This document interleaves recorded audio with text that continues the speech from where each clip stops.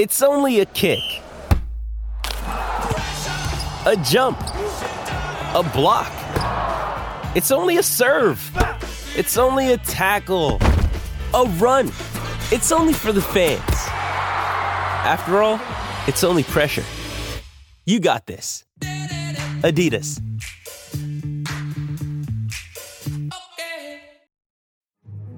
Today's podcast is presented by Podgo. Podgo is the easiest way for you to monetize your podcast, providing podcasters with a flat rate for ad space so you always know how much you get when you include an ad from Podgo. Apply today to become a member and immediately be connected with advertisers that fit your audience. That's podgo.co at podgo.co. And be sure to add our podcast, Ye Old Crime, with an E in old, in the How Did You Hear About Podgo section of the application. The Oracle Network.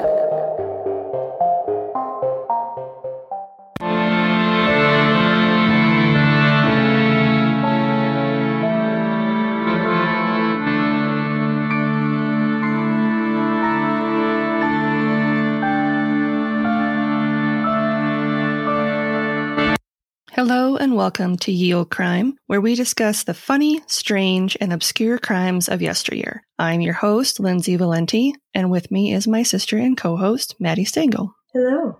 Hi. How's it going? It's going. We're recording this a day earlier than normal, so it feels really weird. I know, because I was up until like 11 o'clock last night working on notes. Yeah. So you're like, let's do this. Friday night, whoop, whoop. Whoop, whoop. Party hard. We swam in the outdoor pool. We were the only two out there. Nice. Yeah, the indoor pool is not balanced, and it was devastating because they have a hot tub in there, and we're like, wait, no. So this is another case that was requested. So today we are going to be discussing the Mignonette in the case of the Crown versus Dudley and Stevens. Ooh, sounds courtroomy. Yes, this is going to be our first case where we actually dive into the law regarding a crime. Ooh. Making history on our history podcast. Yield court crime. Honorable Judge Valenti presiding. Your Honor, it was a woman. Burn her at the stake. So information was pulled from the following sources: a 2015 Cult of Weird article by Charlie Hintz, a 2004 Brandeis College Philosophy of Law handout site, a 1986 article from the John Marshall Law Review by Ann Lucen, the Case Briefs website, a 1985 article from the Michigan Law Review, court record of the Queen versus Dudley and Stevens from December 9th, 1884, an H2O Harvard Law article by Elizabeth Gamm, Harvard University's Justice with Michael Sandel video and discussion, which was fascinating, and two sources from Wikipedia. All right, rounding it out with Wikipedia. Let's go. And links to all these articles will be included in the show notes. Yep. Before we dive too much into today's story, which is going to be cray, yeah, I want to set up some context surrounding what we'll be discussing. Okay. In Victorian England, and in centuries predating that, seafaring and sailing culture was, although part of the legalities of the Commonwealth, they also held their own standards of behavior. Interesting. That's kind of unexpected. So they had their own kind of like sea code, essentially. Yeah. Okay. Sailors were a tight-knit group. You kind of had to be when you were facing the common dangers that being on the sea for long stretches posed. Very long stretches of time. And many members of the community were related by either intermarriage and had their own rules when it came to matters that couldn't readily be dealt with back in England. Okay. So we're going to discuss these more in depth later in our story, but I just kind of wanted to set the stage and like give that context before we jump into it. Sounds good. The Mignonette was a 52-foot or 15-meter English yacht purchased by John Henry Want, a wealthy Australian barrister, while he was in Essex. Okay. So vacationing and bought a very fancy boat. Yes. Okay. All right. You know, for leisure. As you do when you're a baron. I get it. Yep. Barrister. He didn't want to take it back to Sydney as cargo on the deck of a larger vessel. So he hired a small crew to sail it to the southern continent for him. That doesn't sound smart. Yeah. Like at all. Like a yacht. I'm just imagining the yacht going through like those torrential seas. Mm-hmm. Probably seems dumb. Is this foreshadowing? This is foreshadowing. Okay, cool. It should be noted that the Mignonette was an inshore boat designed for fishing and the occasional race and was not designed for long voyages. Now I just think of, that Tokyo song, like Fast and Furious. Just two yachts in the 1800s, just like battling it out next to a beach. With a bunch of ladies in their bustle skirts being like, woo! Yep. Waving their fans. So dangerous. The barrister hired Thomas Dudley as the captain of the small sea vessel, and Dudley hired Edwin Stevens as his first mate, Edmund Brooks, who was an able and experienced seaman, and a 17-year-old young man named Richard Parker, who wasn't as experienced as it was his first voyage, but he served as the cabin boy. And none of these experienced sailors said, hey, dude, this is a terrible idea, and we know because we're experienced sailors. They just shut up and took the money? Yep. Cool. Got it. Thomas Dudley was 31, Edwin Stevens was 37, and Edmund Brooks was 38. Past tense is very ominous. Yes. Well, they're all dead now. Right. They're still 31 today. The seas have immortalized them. Forever 31. Frozen in time. It's another store for old people. Frozen in time. It's just yachts and snow globes. That's all it is. The small crew departed from Essex in late May, and due to the nature of the vessel, the route that was chosen was outside the normal shipping channels to ensure it traveled on the typically calmer waters along the edge of the Atlantic. Well, at least they did that. Yeah. At the start of their journey, it was smooth sailing and they were making good time. Mm-hmm. Not long, however, the weather took a turn, and Captain Dudley made the decision to turn further off the route in an effort to escape the high winds and stormy seas. Seems like a bad idea, Dudley. As you can imagine, this only worked for so long. Mm-hmm. In the late afternoon of July 5th, 1884, after arriving at the northwestern tip of the Cape of Good Hope... Oh, shoot. They're down there? Yep. Uh-oh. Well, because they're going to Australia. I know. I figured they had to go down that route, but I was hoping for the best. Yeah. Hope dies in yield crime. This is true. There's never hope in yield crime. Yep, it's pretty sad. Okay, I'm ready. Abandon all hope, ye who enter here. Captain Dudley had just given the order to heave to, or slow down, the ship so that the crew could rest for the night. After the move was successfully completed, Parker headed below deck to prepare tea when tragedy struck. Uh-oh. A heavy wave slammed into the stern of the small vessel, which washed away the lee bulwark. The captain realized the ship was doomed and immediately ordered that the lifeboat be lowered. Well, he tried. Within a matter of 5 minutes, the Mignonette had sunk. Yeah. The crew quickly found themselves stranded on a 13-foot or 4-meter lifeboat in the middle of the South Atlantic with minimal navigation equipment and only a few tins of turnips for food to share amongst themselves after their emergency supply of water was swept away by the waves. Awesome. I bet they blamed the cabin boy for that. Damn it, Parker. Are you Spider-Man? Get us out of here. Right? Spiderwebs can't help you now, Parker. I have nothing to attach them to. Just water and more water. The crew of 4, who were all able to escape the shipwreck and make it aboard the dinghy, found themselves 700 miles, or 1,100 kilometers, from the nearest shore, which would have been St. Helena or Tristan da Cunha, which are both volcanic islands off the southern coast of southwest Africa. Sounds safe. Mm-hmm. Their only hope of survival was to make it back onto the main trade route so they could be rescued by another ship. Yeah. As if that wasn't bad enough, that first night they had to also deal with a shark attack that required them to fight it off with their oars. Yeah, I was kind of wondering when that was going to happen. Typically, according to maritime tradition, once a ship has sunk, the crew no longer owes their allegiance to the captain, which, that's kind of scary. Yeah, But I mean, it makes sense. Like, I'm not going to choose my life over your ship, dude. Yeah. Well, especially if it was the captain's fault that something happened.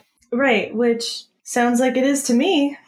However, in this case, Captain Dudley retained control over the crew and had them assist in rigging up a makeshift wind anchor to keep them from being overtaken by the high waves and to help them drift along the currents. Okay. The crew waited 2 days before opening the first tin of turnips, which the men shared and rationed for the following 2 days. 4 days into their wandering, they stumbled upon a sleeping sea turtle, which they quickly hauled on board. Oh, they're going to eat him. Trigger warning for animal lovers. No! No!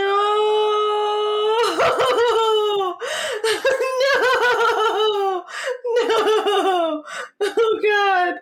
No. You should probably skip ahead like 10 to 30 seconds. No, sea turtle, no. He was just asleep.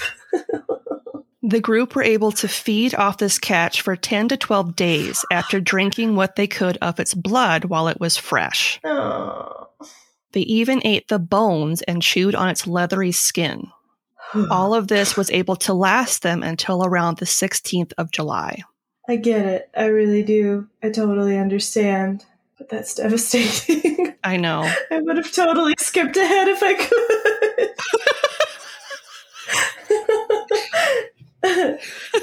How do I skip ahead? How do I skip ahead? No. I'm not able to. The four were able to capture some rainwater, but not nearly enough to slack their thirst. Yeah, I bet. By July 13th, the group had taken to drinking their own urine in an effort to stay hydrated, as the salt water of the sea would slowly kill them. Yep. Luckily, they knew that by then. Yeah. Well, I mean, they've been sailing for how long? Like, they knew that you're not supposed to drink the water. Yeah. By the 19th day, after their rations of canned turnips had been depleted and the remains of the turtle had long ago been consumed, not to mention that there was no land or sign of rescue in sight, the men began to openly talk about the possibility of cannibalism in order to survive. I mean, if put in that situation, that would make sense. I don't know if I could. I think I'd be the tribute. I'd be like, I'm just going to die, y'all. This is cool. Have fun. You go all Katniss Everdeen on it, and you're like, I volunteer as tribute. Right. I don't want to eat somebody else's innards. No, thank you. Captain Dudley proposed that lots be drawn to choose which one of them should be killed in order for the rest to survive. Ooh. This custom was a long-held maritime tradition that allowed for the homicide and cannibalism of another as a result of a lottery. Brooks flat out refused to consider the idea, and when First Mate Stevens expressed his hesitancy as well, the matter was quickly dropped. Well, that's good. So far, these dudes are all, like, super reasonable. Richard Parker, who was 17 years old, had been drinking the salty seawater on July 20th, which made him violently ill. He was faring the worst as he drifted in and out of consciousness. I have a feeling he's about to be eaten. At that time, drinking seawater in order to stave off thirst was basically an attempt at suicide and an almost guaranteed death sentence. Yeah, that makes sense. Captain Dudley and Stevens had a conversation about sacrificing Parker for the cause. He was already sick and likely to die any day now. He also didn't have a wife or children, so it made sense to the pair that he be the one to make the ultimate sacrifice. To give you further context, Brooks did not have any dependents of his own, but both Captain Dudley and Stevens had wives and children back in England. Okay. That would have been basically destitute if either of them perished. Okay. I mean, that makes sense. There weren't a lot of women in the workforce, generally at that time, that could make enough. Yeah. Damn. On July 23rd, Parker had fallen into a coma, and Captain Dudley once again brought up the idea of killing Parker so the rest of them could survive. Both Stevens and Brooks continued to be hesitant, so Dudley said that if the sun rose tomorrow and no form of rescue, whether that be land or another ship, was in sight, that he would commit the deed. Okay. When the sun rose on July 24th and there was still no sign of rescue, the three men knew what was coming. Captain Dudley and Stevens made the decision to sacrifice Parker instead of letting him die naturally so that his blood wouldn't be contaminated and thus be better for drinking. Interesting. So if you die naturally, your blood is contaminated? Well, it's going to coagulate. You can't really drink coagulated blood. Interesting. I've never, like, that was never something I thought about, but I also don't, drink blood. Actually think about killing people I and drinking their think blood. about drinking blood, so that would do it. Captain Dudley walked to where Parker was laying at the bottom of the boat, his face hidden in his arms. It's said that the captain said to him, quote, "Richard, your hour has come," to which the delirious and half-conscious Parker replied, quote, "What, me, sir?" End quote. The captain affirmed, quote, "Yes, my boy," end quote, said a prayer, and then pushed his penknife into Parker's jugular and quickly slit his throat. Boy. I mean, at least he went for probably the quickest death. Is that a quick death? Slitting your throat? Because you can also choke on your own blood that way, and that's kind of a slower death. Yeah. Ugh.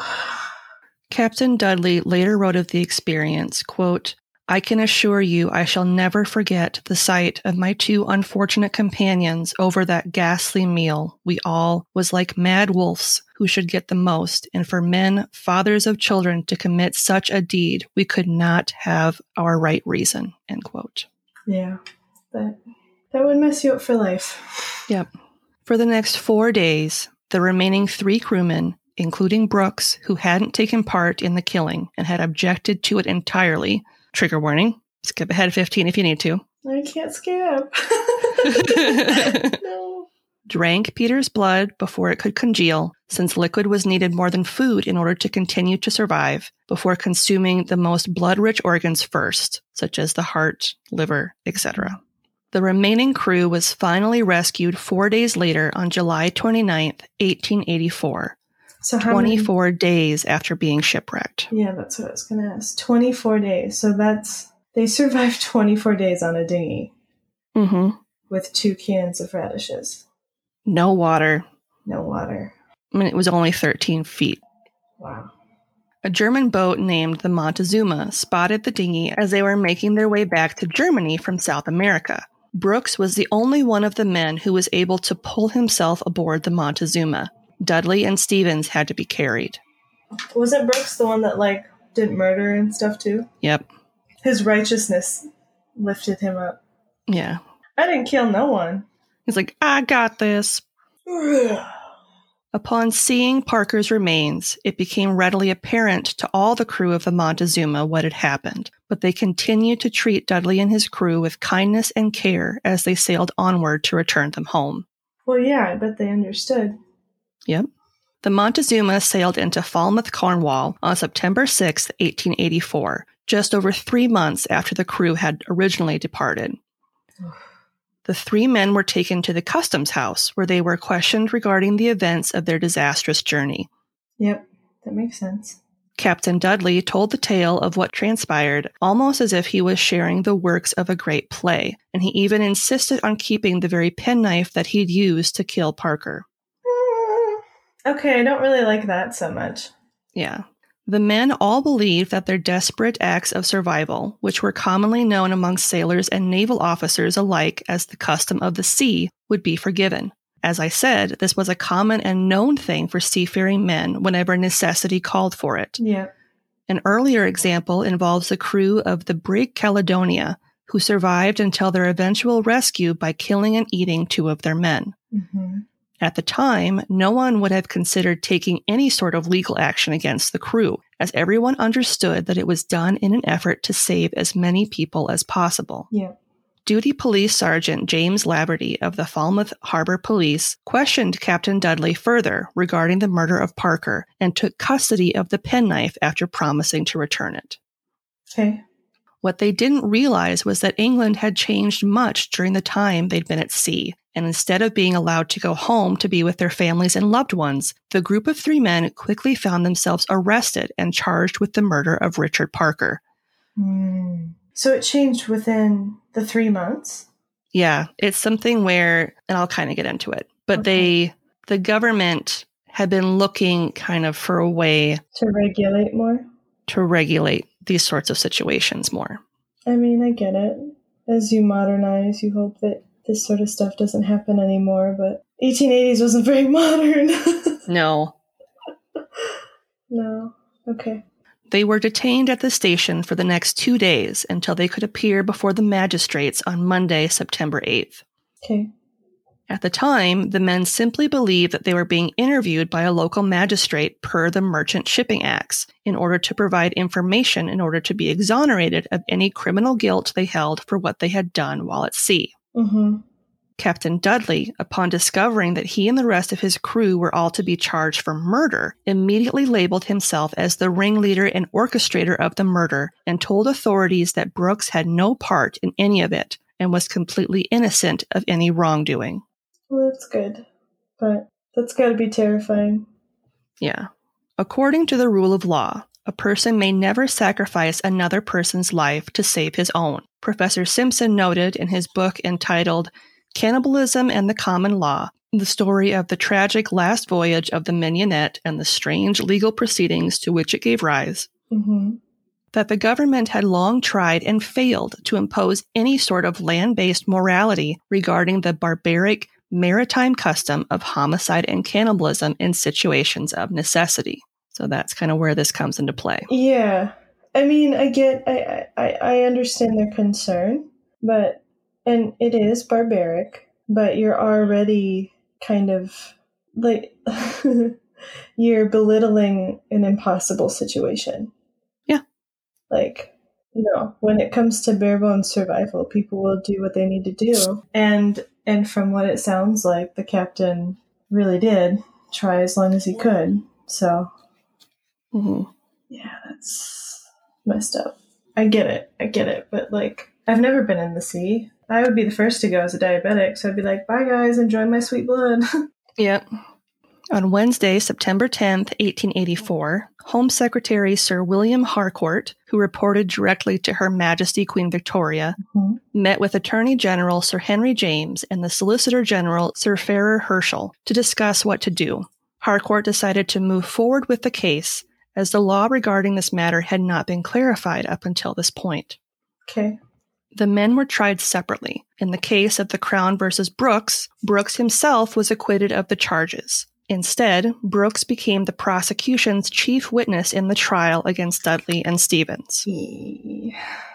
Oof.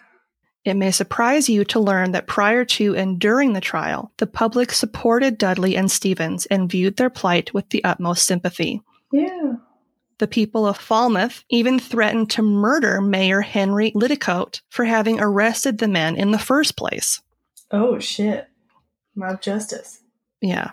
Many members of the seafaring community and the rest of the country were appalled by the very idea that the government would put two men who had already gone through such a harrowing ordeal through a trial as well. Yeah.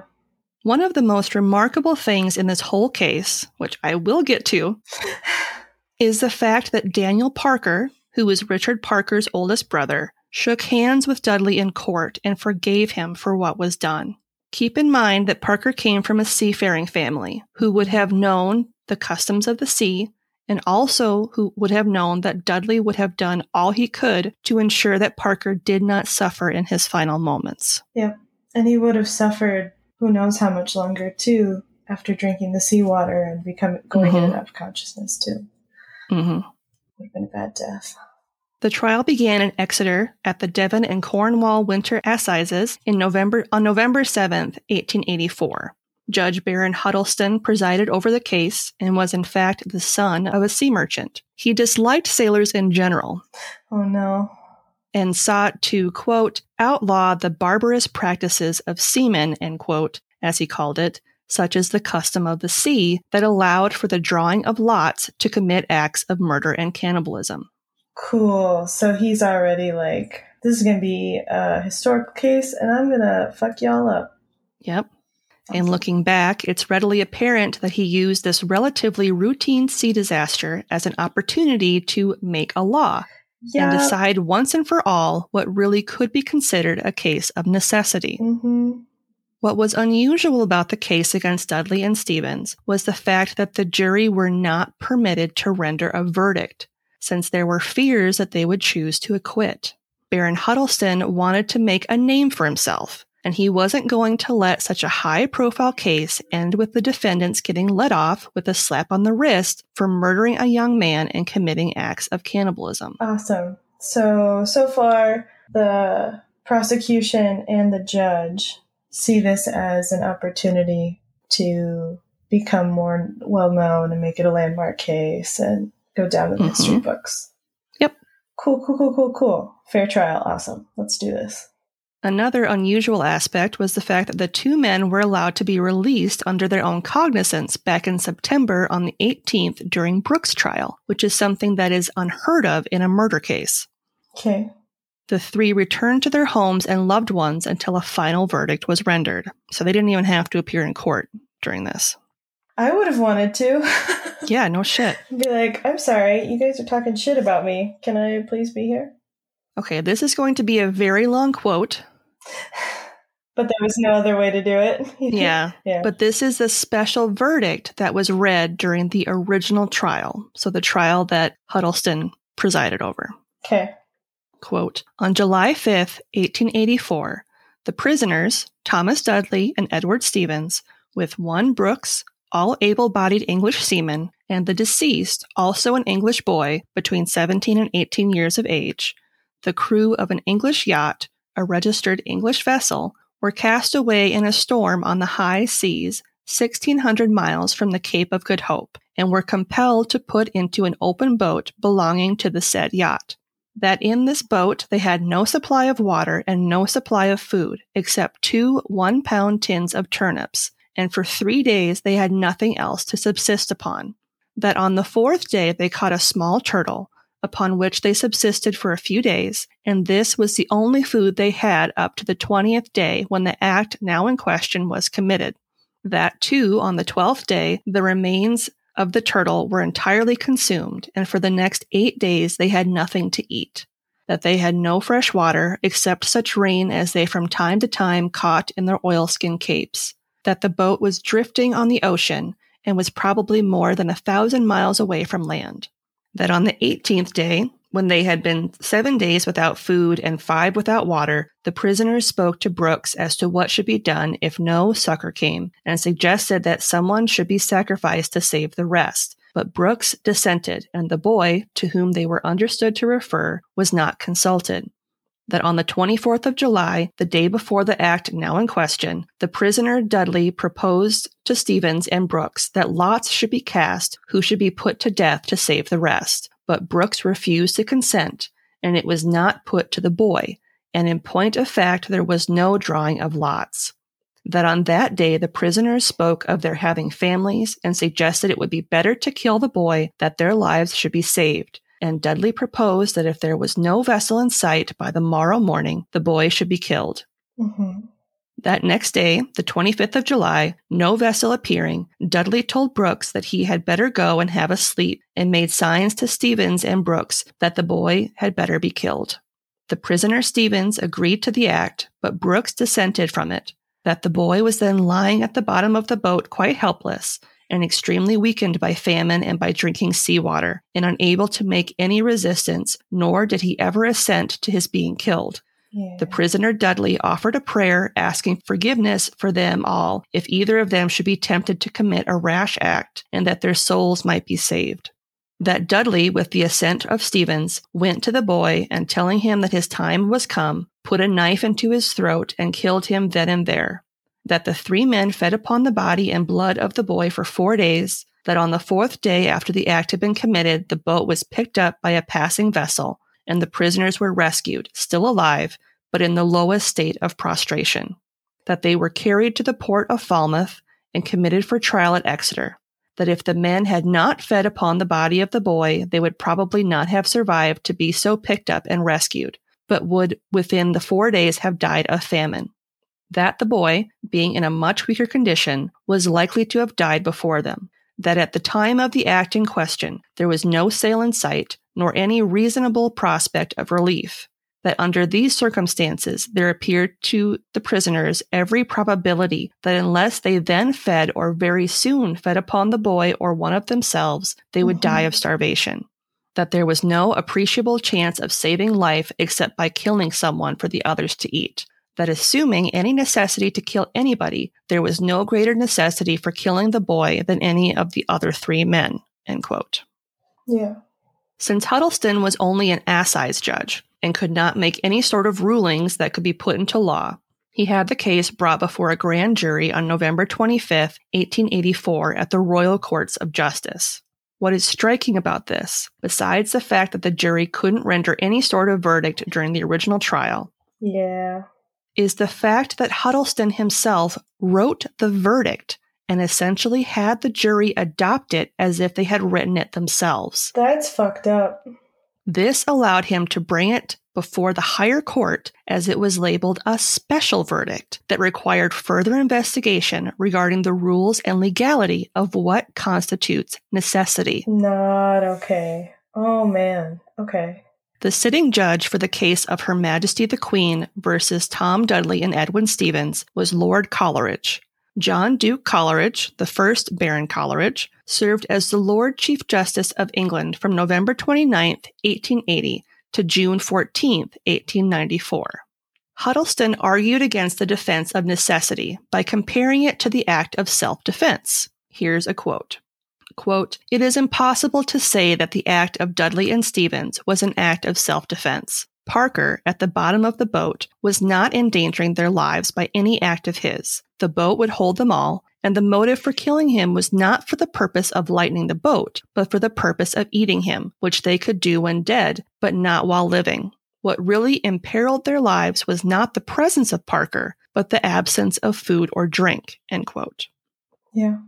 The jury was told to just determine the facts of what happened, and instead of Judge Coleridge determining a ruling for their guilt or innocence, a tribunal of 5 other judges passed judgment, declaring both men guilty. Judge Coleridge, in his closing statements, questioned whether the act of necessity that would have warranted the custom of the sea was indeed a necessity at all. He stated, quote, "The defendants might possibly have been picked up the next day by a passing ship. They might possibly have been picked up at all. In either case, it is obvious that the killing of Parker would have been an unnecessary and profitless act. Even if necessity existed, that could not justify the killing of another human being. To preserve one's life is, generally speaking, a duty. It may be the plainest and the highest duty to sacrifice it. War is full of instances in which it is a man's duty not to live, but to die. The duty in case of shipwreck, of a captain to his crew, of the crew to the passengers, of soldiers to women and children. These duties impose on men the moral necessity not of preservation, but of their sacrifice of their lives for others. It is not correct, therefore, to say there is any absolute or unqualified necessity to preserve one's life." End quote. That's a lot to unpack. Mm-hmm. And it's also kind of a circular argument. Mm-hmm. Because you could use that same argument to make them innocent. Mm-hmm. Sacrifice of one for the many. Yep. Especially somebody who was already actively dying. Yep. His final statement on the matter centered around the rule that permitted killing someone in situations of necessity. Quote, "Who is to judge of this sort of necessity? By what measure is the comparative value of lives to be measured? Is it to be strength or intellect or what?" End quote. Captain Dudley and Stevens were convicted of murder on December 9th, 1884, and sentenced to be hanged. Oh. Here is where a tricky thing regarding capital punishment in Victorian England comes into play. Okay. At the time, any murder carried a mandatory death sentence, primarily because, unlike today, there were no degrees of murder, whereas today we have manslaughter as another charge. Okay. After 1882, Sir William Harcourt, who was the Home Secretary for Her Majesty Queen Victoria, as I said before, worked to develop a 2-step process when deciding if a murder conviction warranted death or imprisonment. If a verdict is reached for, say, manslaughter, the jury would recommend mercy, which the Home Secretary could present to the Queen so they could receive a royal pardon. Okay. This doesn't mean that every case that requested mercy was granted. They still had to be vetted by Sir William and ultimately by Her Majesty as well. Okay. In the case of Dudley and Stevens in December 1884, the jury had recommended mercy, which essentially guaranteed that the pair would not be hanged. Yep. However, it was unclear if they should still serve time in jail for their crimes versus getting a royal pardon and being let go altogether. Shouldn't the Queen decide that? Sir William proposed that their sentences be altered, to which the Queen agreed, and the pair served 6 months' time before being released on May 20th, 1885.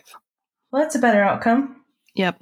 By the time that Dudley and Stevens were released, Edmund Brooks had already returned to life on the high seas. However, the idea of returning to a life aboard a ship no longer had the same appeal for Dudley and Stevens as it once did. No shit. Yeah. Edwin Stevens settled near Southampton and worked a number of odd jobs to support himself. Despite his best efforts to forget, he couldn't let go of his memories of what took place on that dinghy, and over time, he slowly went mad. Yeah, that makes sense.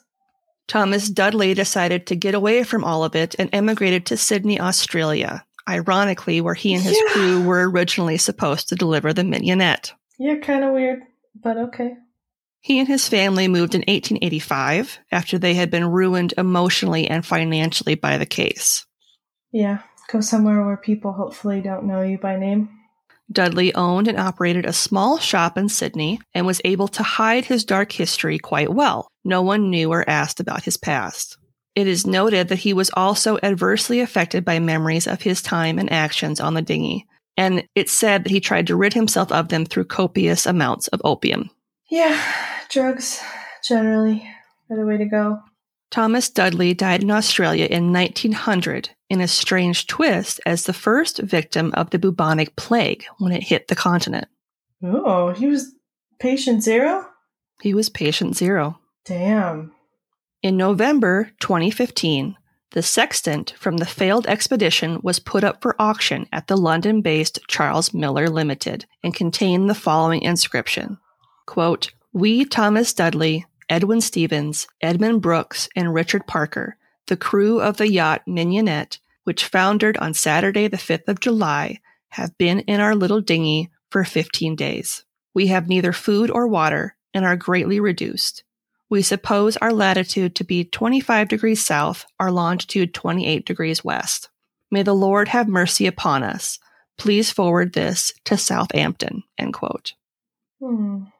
The sextant was the last surviving relic of the doomed trip of the Mignonette, which had been purchased from an antique shop in 1973 in Australia where Dudley settled. Crazy. Richard Parker's family had a tombstone made for him that read, quote, "Though he slay me, yet I will trust him." Job chapter 13, verse 15.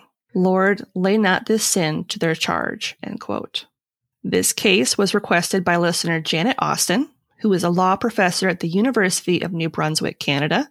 Since neither of us practice law, but from what I read in my research, this is a common case that is used when discussing the necessity defense, when discussing the nature of mens rea, and what actually constitutes a crime in the eyes of the law.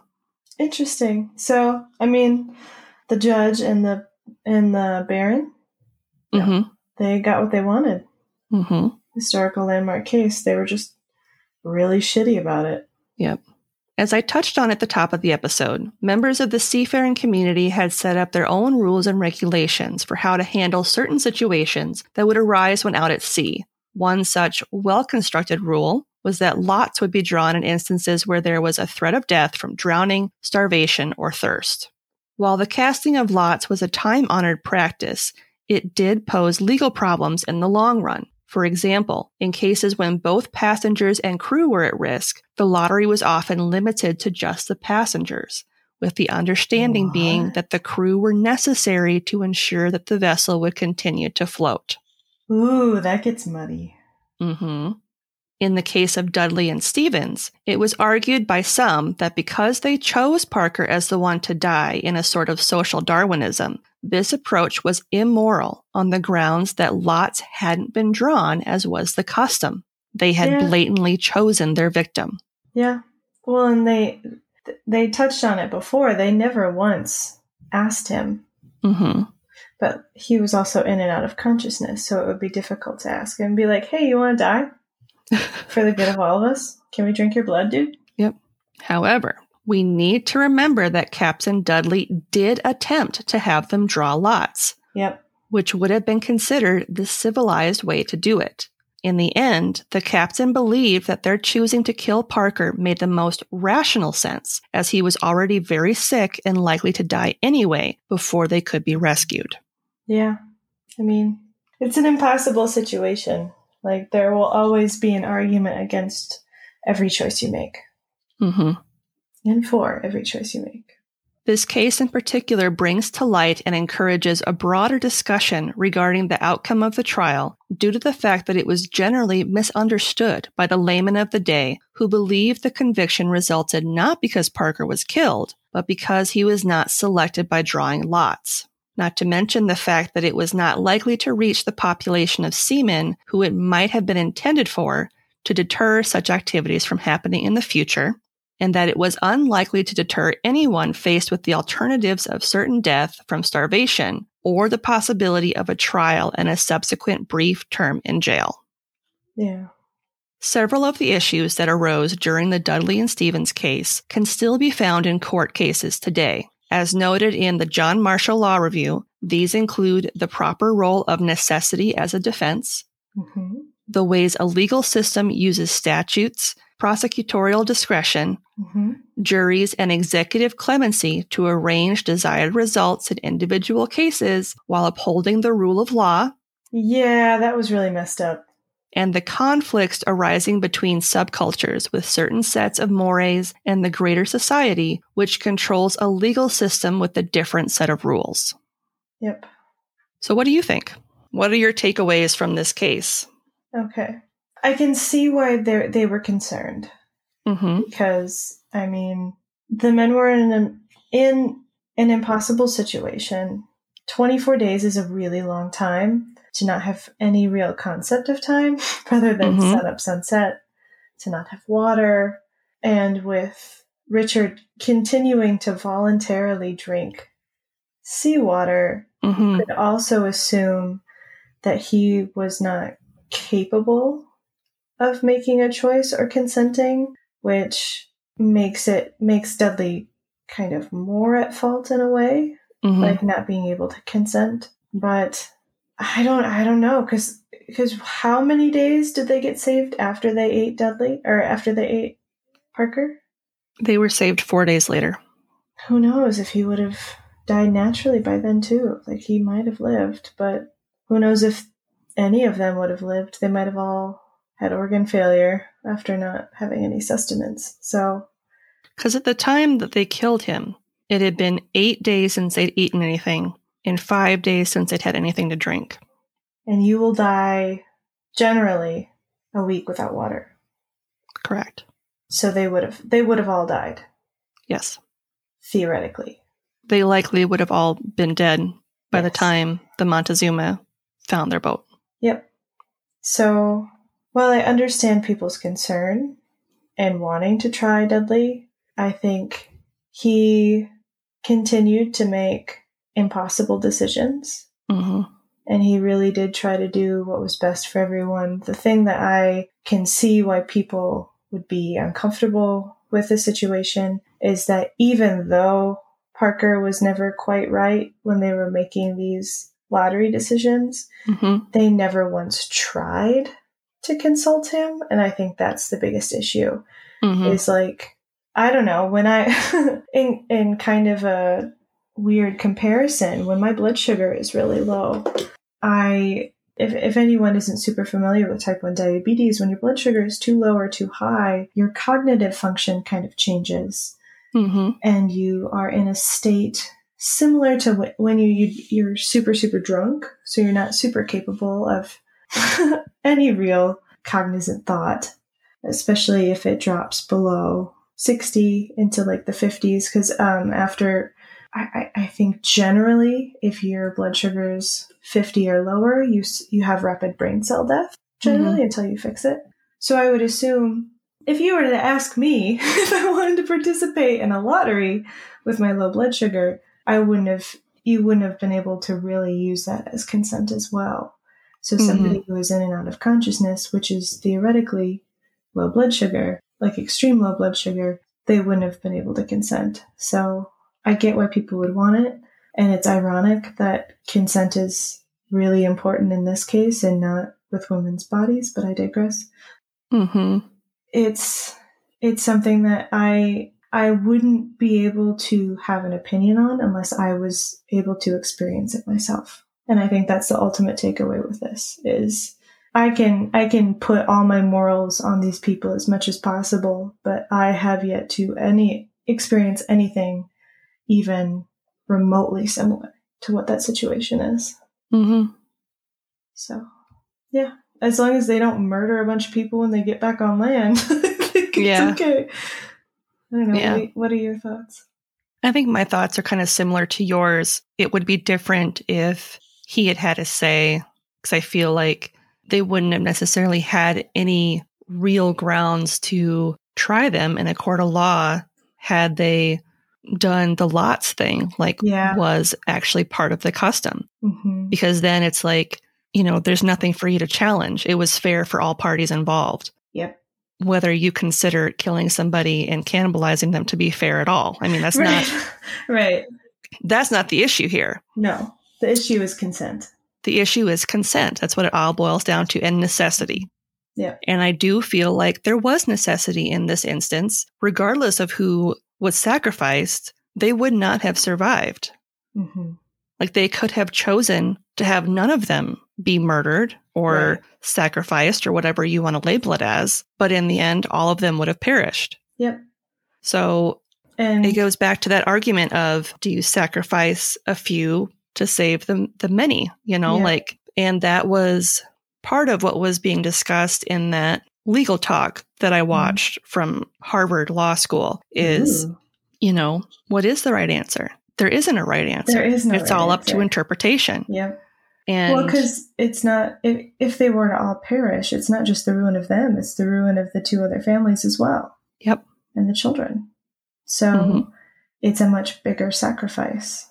And as somebody who doesn't have a family and isn't technically married, it's one of those things where you're like, oh God, why is it always me that goes first? But I mean, if you really think about it, who am I to say that I'm more important than somebody who has, 4 or 5 people relying on them? Mm-hmm. I think it all boils down to what you believe. And so there will never be a right answer. Yeah. But that's also an argument right there as well. Who's to say that your life isn't more important than somebody else's? Just because you don't have a husband and children doesn't mean that you can't go on to develop the cure for cancer or something. Or the bubonic plague that killed Dudley. So yeah, there is no right answer, regardless of what you choose it to be. Yeah. And I think ultimately what was at the core of this case was the act of consent, which we addressed, the act of necessity. Did they have to kill somebody? Right. Could they have gone without killing somebody? Who knows? They might have found another sea turtle the next day. I think that's kind of what it boils down to is consent and necessity. And if you don't have consent, and if it wasn't necessary, there'd be nothing to discuss. Yep. Then they would have been hanged. Yeah. Mm-hmm. So thank you for requesting this episode, Janet. It was an interesting deep dive to kind of look at cannibalism, which is everybody's favorite subject. Right, everyone's favorite subject, in a different light. Yeah, in a different light, in a legal aspect. Because when I was researching, they did also bring up cases of the Donner Party and Alfred Packer. Yep. Somebody who just wanted to murder and wanted to taste flesh versus somebody who all of them didn't want to eat him. Yeah, because it went back to the discussion of survival cannibalism. Yep. Which is when you're eating somebody because you need to survive. Mm-hmm. And the act of committing cannibalism for cannibalism's sake, where you are actively killing somebody to cannibalize them instead of eating somebody who has already perished in order for you to continue to survive. Yeah.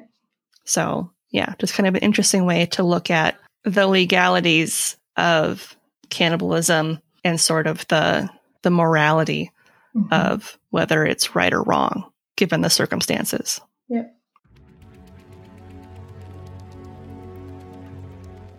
All serial killers live next door to someone, and Dennis Rader was no different. Better known under the pseudonym BTK, Bind, Torture, Kill. Rader was an expert at the double life, devoted dad by day, savage killer at night. He managed to get away with murder for 3 entire decades. He built his children a treehouse that he later stashed Polaroids of his victims in. He calmed his daughter's fears when she told him she was afraid of the serial killer on the loose. The only thing I can figure out, the killer later said, is that I have compartmentalized somewhere in my body. I can live a normal life and quickly switch from one gear to the next. I guess that's why I got away with it. Would you be fooled by Rader's act? Find out on the next episode of The Jury Room.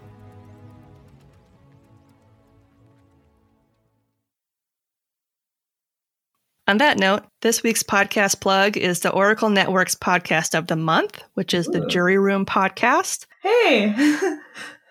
Nice segue. Fittingly enough. The Jury Room podcast is run by our friend Kevin, who you may have heard previously on an episode of Can You Crack the Cramp Word? Mm-hmm.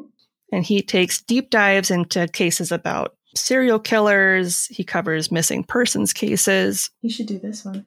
Yeah, he should. Unsolved mysteries. He interviews detectives and kind of everything in between. It's a really interesting podcast. I think his deep dive on Casey Anthony, who is a garbage human, was like a month-long thing where he just like went real deep into it. Ooh.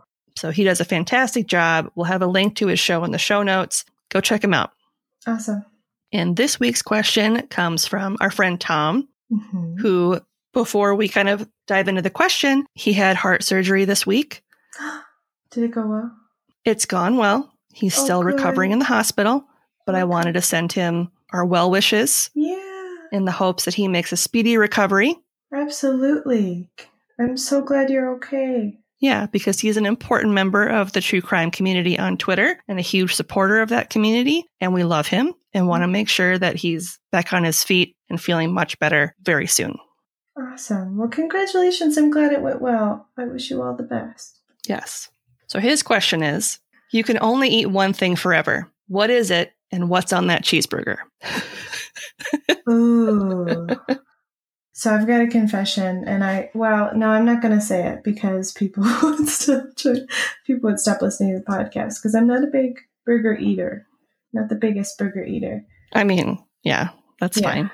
I don't think anybody's going to come after you with pitchfchforks and be like, why don't you like cheeseburgers? You'd be really surprised. I feel like Dad is on that list. Dad, stop judging. Why do you hate burgers? One thing I could eat forever. Forever and ever and ever. And it's the only thing you can eat forever. Honestly, peanut butter. Gross. There's so many ways you can consume it. That's true. You know, like you can put it in curry. You can make some sort of like nut-based like squash soup kind of a thing. You can put it in sandwiches. You can put it in burgers. You can put it in burgers. Like, absolutely. I know that you've had it and you liked it. It was really good.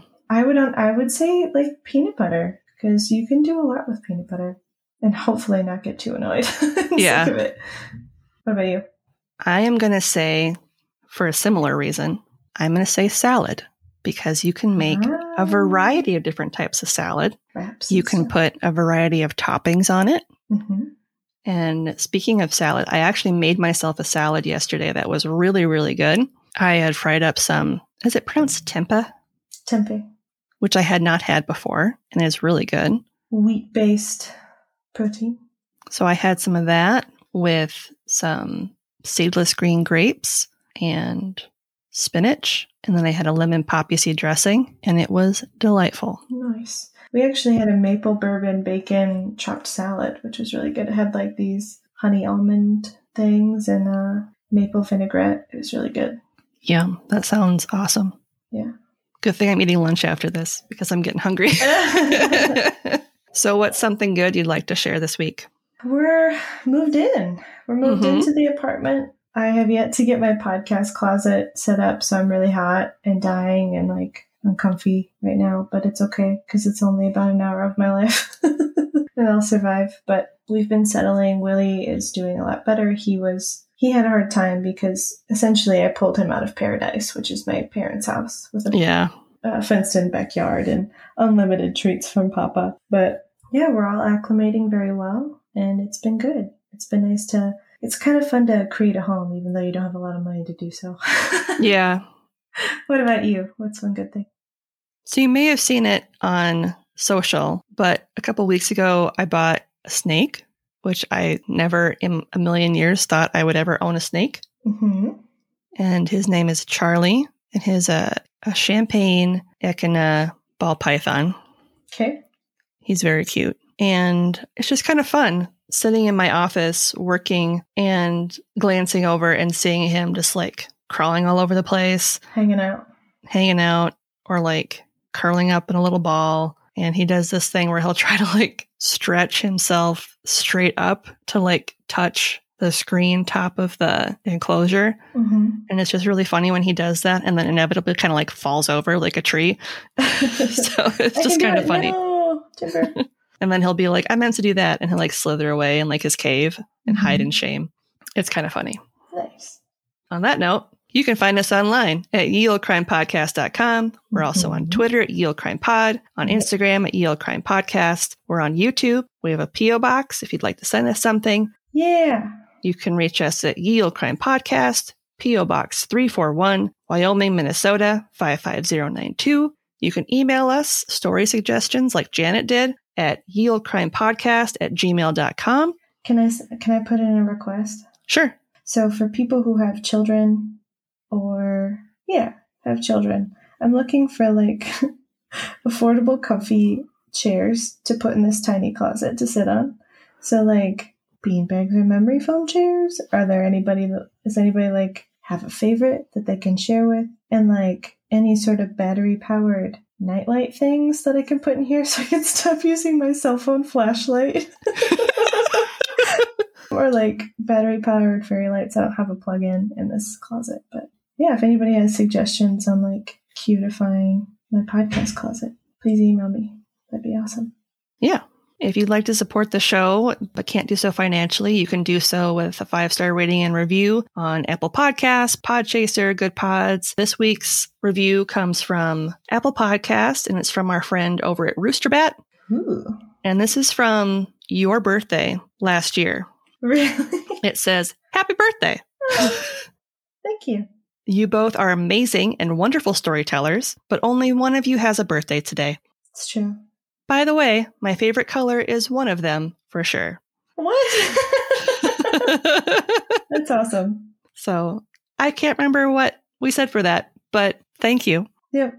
If you would like to support us financially, you can do so on Buy Me a Coffee, where you can leave a one-time donation. If you'd like to support us on Patreon, you can do so for as little as $1 a month, which will get you early ad-free access to all of our episodes. You can also donate at the $5, $10, and $15 tiers to get more benefits. Mm-hmm. You can also purchase merch on our TeePublic store. We still have all of our August birthday designs up, although Nice. I may discontinue those in December when we put up more holiday-themed merch. Okay. And on that note, as always, I'm Lindsay. And I'm Madison. And we'll see you next time with another tale As old as crime.